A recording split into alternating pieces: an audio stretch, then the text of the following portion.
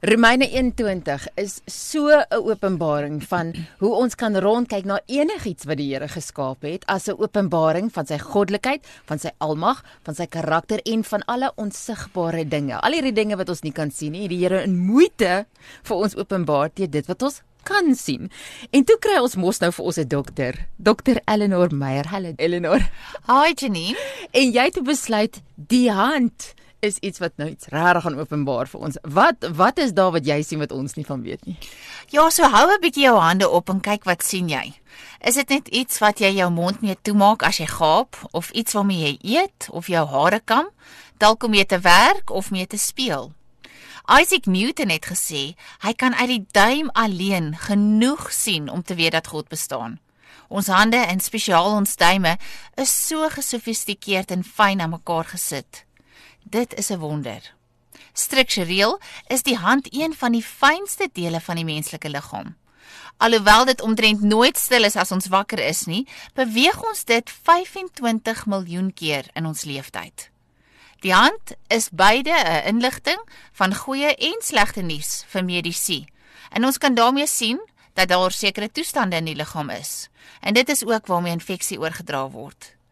Maar die hand kan ook genesing bring, op meer as een vlak. So kom ons kyk 'n bietjie fyner na die hand.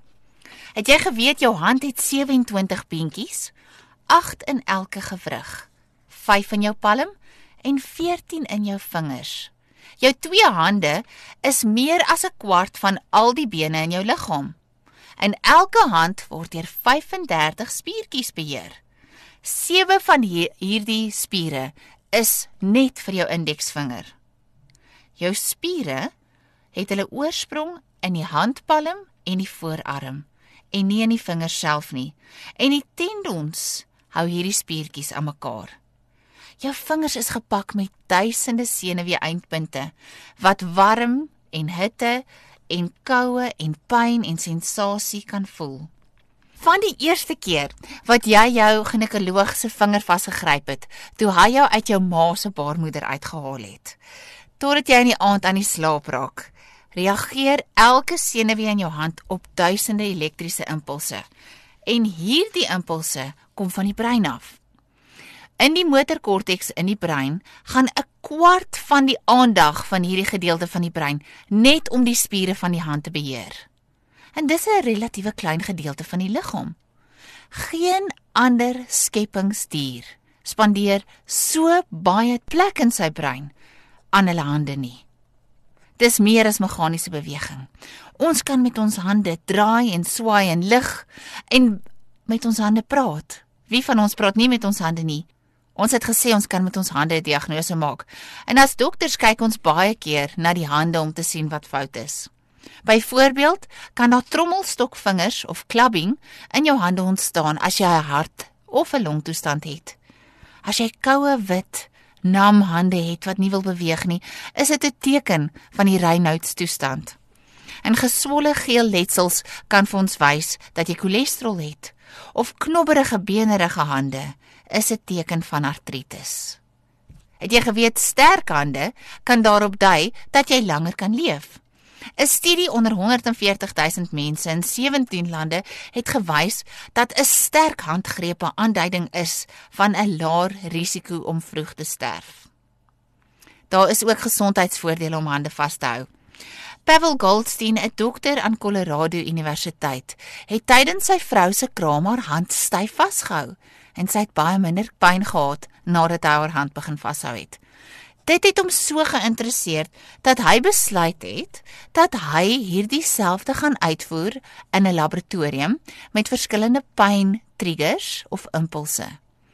En hy het gevind dat al die mense wat deelgeneem het aan die studie minder pyn ervaar as 'n mens hulle hand vashou.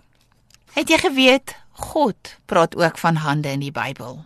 Hy sien ongetapte potensiaal vir seën, vir gesondheid en vir voordeel vir die mense rondom jou, in jou hande.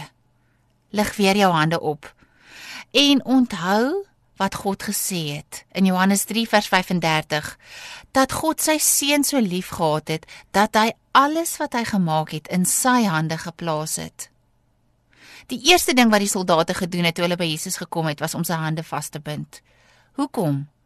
Want hierdie hande het modderige klei nat gespoeg en in sy handpalms gevryf tot 'n patty wat hy oor iemand se oë gevee het en toe kon 'n blinde sien. Hierdie hande het 5 broodjies geneem en dit aanhou breek, vinger vir vinger, om 7000 mense te voed. Hierdie hande het op die skares, die siekes, hulle vingers neergesit en hulle het gesond geword. Hierdie hande het 'n begrafnis gestop toe hy op 'n dooie seun sy hande gelê het en hy weer kon opstaan. Dit is die wonderwerkkrag wat God in hande gelê het. En hy het gesê, ons sal dieselfde of groter dinge doen. En daarom kan jy jou hande gebruik.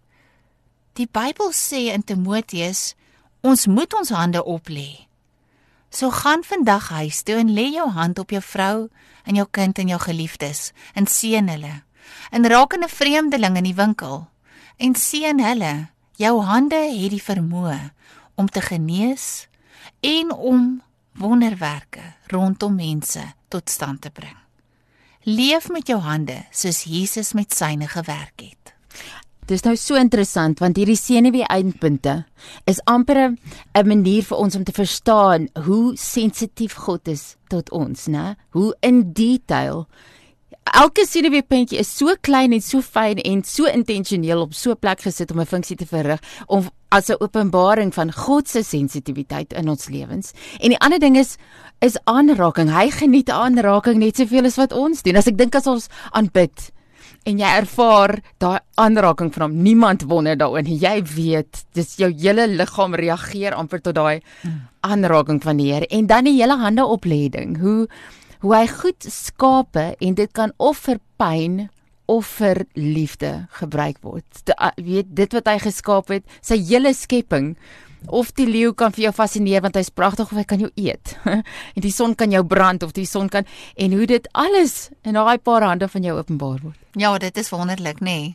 Mens besef nie altyd die genade wat ons het om net outomaties met ons liggaam en ons hande te kan werk nie. Ja, daar het jy dit, as jy wonder, gaan Romeine 1:20 bietjie die hand.